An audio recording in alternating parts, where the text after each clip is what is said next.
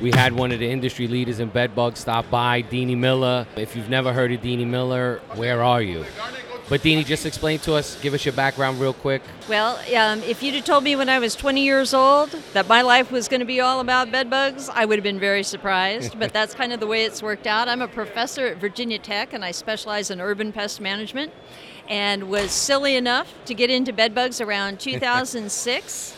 And let's just say that since then it's taken over my life. But I have to admit, my first love is still the German cockroach in public housing. Really? Yes. I remember when you first did your research on Gentrol and XLO 565. It changed the whole protocol. Yeah. I was like, oh, we got to go and we got to get XLO 565 because it kills the eggs, kills everything. But it was great. Deanie just shared some wonderful pictures with us of her bed bug excursions. Give us one of your worst encounters. I'm pleased to say I'm probably working in the most infested place I've ever worked right now. Wow. And this is in Vinton, Virginia. It's a rural location, and it happens to be basically a double-wide trailer, 4 people living in it, and they're all either mentally or physically disabled in some way. And I got asked to come in and help with their bedbug infestation by social service workers. And I have to say, what I'm glad about is knowing that we can help people out. That's one of the best things. Is I can't fix all their problems, but this is one I think we can fix. Right. And the whole place is covered in bedbugs. They're very much suffering with bites, but we can do something about that. What would you say right now? So you do so much work. What is the best chemical? It's always got to be a cocktail, right? Well, I will say the first thing I want everybody to always consider is when you go into a new infestation, you've got to be there thinking. It's not like somebody says bed bugs, oh, you say bed bugs, we say crossfire, you say bed bugs, we say heat.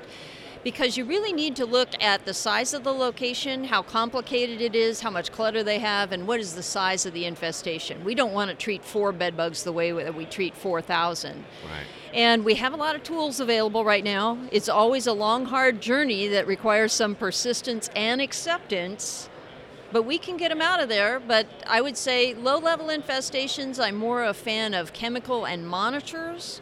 High-level infestations, that's when I start thinking about heat because people have so much stuff. Right. And it's just what it's going to take to get the bugs out of there. Let's go for heat, but you got to have the right heat system. Not all heat systems are the same at all. Yeah, it's like with everything else. You got to find what's really working That's and right. make sure it works for you. Yeah, and we have a lot of small heat systems out there that just don't have the firepower we need to go in and treat a whole room that's full of stuff. So what do you do for fun outside of this wonderful world of bed bugs and German cockroaches? Well, it's funny. Years ago, I might have said something different, but one of the things that the bed bug has provided me, and I'm like one of the few people probably grateful for the bed bug, okay, is that I've gotten to do a lot of international travel. And even though it's usually associated with work, I've been able to go all over the world and work with the India Pest Control Association, the Pest Control Association in Mexico and things like that, and then see their countries, meet their people. That's It's awesome. it's been a wonderful life, and I have to thank the bed bug for that. Did you see over here the insurance company has edible insects? Would you eat a bug? I have eaten several of them. And let me tell you, in Asia, in Thailand in particular, you can go to the night market and they'll have scorpions on skewers. They sell a lot of insects to eat there. Unfortunately, I'd rather put something else in my mouth. Agreed. They taste okay, but just not great. I'd rather have something else. The chocolate covered one was good, but it was the chocolate. Yeah, Yeah. exactly. So you see this, all the technology coming down the pipe. What do you think is the next big tech thing for bed bugs or in general for the pest control industry? I think it's going to be more about how we apply things rather than the chemistry and stuff itself, because it's very hard to get chemistry registered in the United States because of the Food Quality Protection Act in 1996, and it just doesn't make sense to develop new chemistries for indoor use because the market's not big enough. Right. So any new products would come out would be for corn or alfalfa or something like that. But I can see a lot of non-chemical methods becoming more useful to us. Definitely, I'm looking at a new methodology of getting German cockroaches out of public housing instead of going in there and spraying. And we got to remember, we've sprayed for 50 years.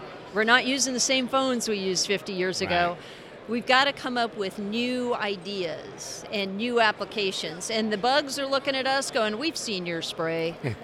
So New York we Health got to beat 'em. Department did something like that where they were going in, they were identifying through the hospitals in New York City asthma patients, and they had a whole series of questions that they would ask, and then whatever the questions were, they would say, okay, we want to come to your apartment and check for roaches.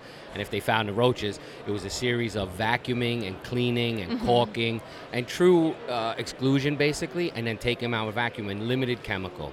Yeah. And then as the PMP, you could earmark certain apartments, like you have to follow up. It was a severe infestation. Right. They might need a liquid application, or let's do like true IPM. Right. And I think, like you said, that is going to be the next thing. Yeah. And even with bed bugs, this is going to be seek and destroy, and the destroy is going to be a different kind of destroy. And we're going to need all the tools available for bed bugs. Right now, I'm looking at using baits for cockroaches in these wax paper squares, and we are not asking the resident to clean anything. This is a whole new way of looking at it. And so basically what we're doing is leaving the roaches in place, not asking the resident to disturb them or scatter them right before we come there to treat. And then we bring them bait in these little wax paper squares, like serving them ice cream, and we have had amazing results. But we're putting out 60 grams of bait, 30 grams of bait. So this is a lot more bait than we've ever put out in the past. That's great, though. Yeah. I got a question. What'd your family think when you got into pest control of bugs? Well, I have to say my mother initially was very proud of me with the idea that, oh, my daughter is a professor at a university. But then people would ask her what I studied, and at that time it was German roaches. And she would say, I don't know, something in biology.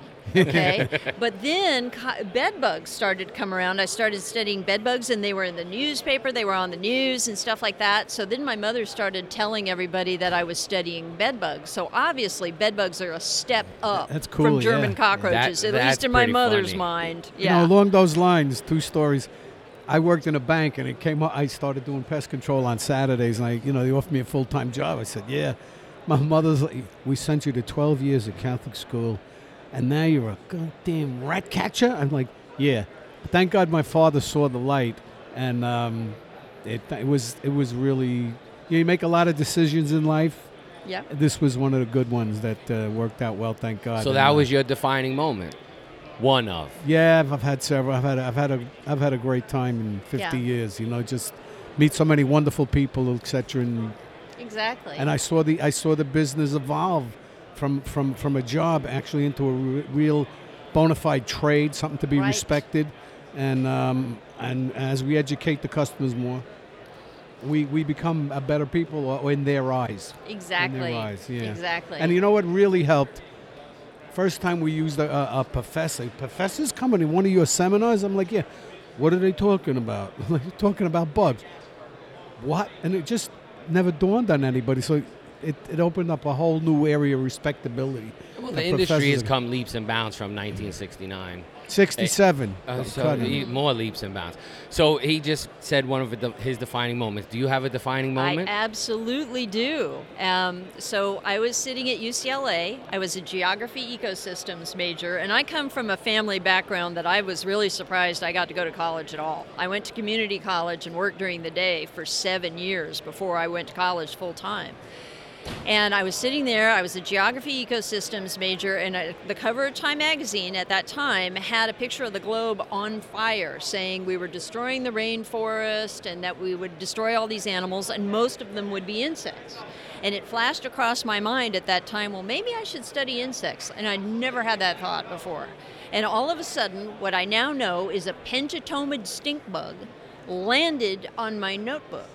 And it crawled up on my finger, and I was looking at it, and I'd had a friend who had passed away recently, and I was like, Jeff, is that you? And the penchatomid stink bug says, no, I'm somebody else. But that was the sign. Yeah. And I went on from there to start studying insects and started working at the Los Angeles Museum of Natural History with Dr. Art Evans and his insect zoo. And that kind of set me on the path. And then I got a call from a professor at the University of Florida that said I had to come and see their sewage treatment plant. And I'm like, no one has ever said that to me before. And I'm wearing all black. I'm living in LA and I'm waiting tables and I'm applying for grad schools. And he's like, yep, and we're catching 8 pounds of American cockroaches a night. I don't know how you could possibly pass that up. And then he said the magic words. He goes, if you go from studying beetles, which is what I thought I would do, to cockroaches, I'll fund you all the way through the PhD. And from that time to this, that is the single best decision I've ever made, was to go That's there and great. study those roaches. Do you have anything you want to plug? I will be at the Global Bedbug Summit. I'm going to be at the Purdue Conference this year, so this will be an awesome time, and I'll be talking about cockroaches and bedbugs at both of them. That's everybody's favorite topic, right? Yeah. Cockroaches are bread and butter. They are in New York. That's what I know. Cockroaches are totally awesome, and I've got some of the best infestations you'd ever want to see. All right, so once again, Deanie Miller from Virginia Tech. Since bedbugs have come up, she's been all over giving us great information. Thank you again for being on Colony Confidential and stopping by. Oh, it was awesome. Thank you. Thank you. Great talking to you. Hi, this is Deanie Miller, and I have the pleasure of hanging out with these fine gentlemen at Colony Confidential right now. And I just wanted to tell you about the Virginia Tech Bedbug and Urban Pest Management Center. If you need any information on bedbugs or cockroaches, please give us a call. What's the phone number to call? 540-231-4045. The reason we got so many women is because we're good looking. Yes. You know what else it is, too? What? My hair. Well, sure ain't mine. The producer's concern is that we're interviewing too many women. Ed Sheehan would like to elaborate on that. Well, it's something we can't help because of our charming personality and good looks and svelte bodies, that these women come over to us, and it's just, I mean, we're trying to... We can't help what we do our attract. best, yeah. And now with my new flowing hair like Samson, it's forget about it. It's a game changer. But, talking about old friends, I made new friends, too. I met Dan the Man from Boston. I got Alan from wherever he's... Louisiana. And I got some other guy who... he passed out last night. Forget his name. He's good guy to hang out with. A lot of fun. He's from Mississippi. Yeah, he's a Mississippi boy. He's something with insurance, but good guy, a lot of fun. But I had to kick him around and dust him off this morning to get him up. And But he was up just like our boy Johnny Timex. No, he was not down at his booth on time. Now, wait a minute. Yes, he was. Johnny Timex was down at his booth at 6 a.m. Well, the difference is this guy was these still guys counting know. sheep. This guy was still counting sheep. And there's only one Johnny Timex. All right, you're right. And this guy, I didn't see Johnny Timex ask for... Johnny Timex did not ask for aspirins. This guy's looking for aspirins. That means, as good as he is, not in the same class as Johnny Timex. All right. Sorry. Yo, that's fine.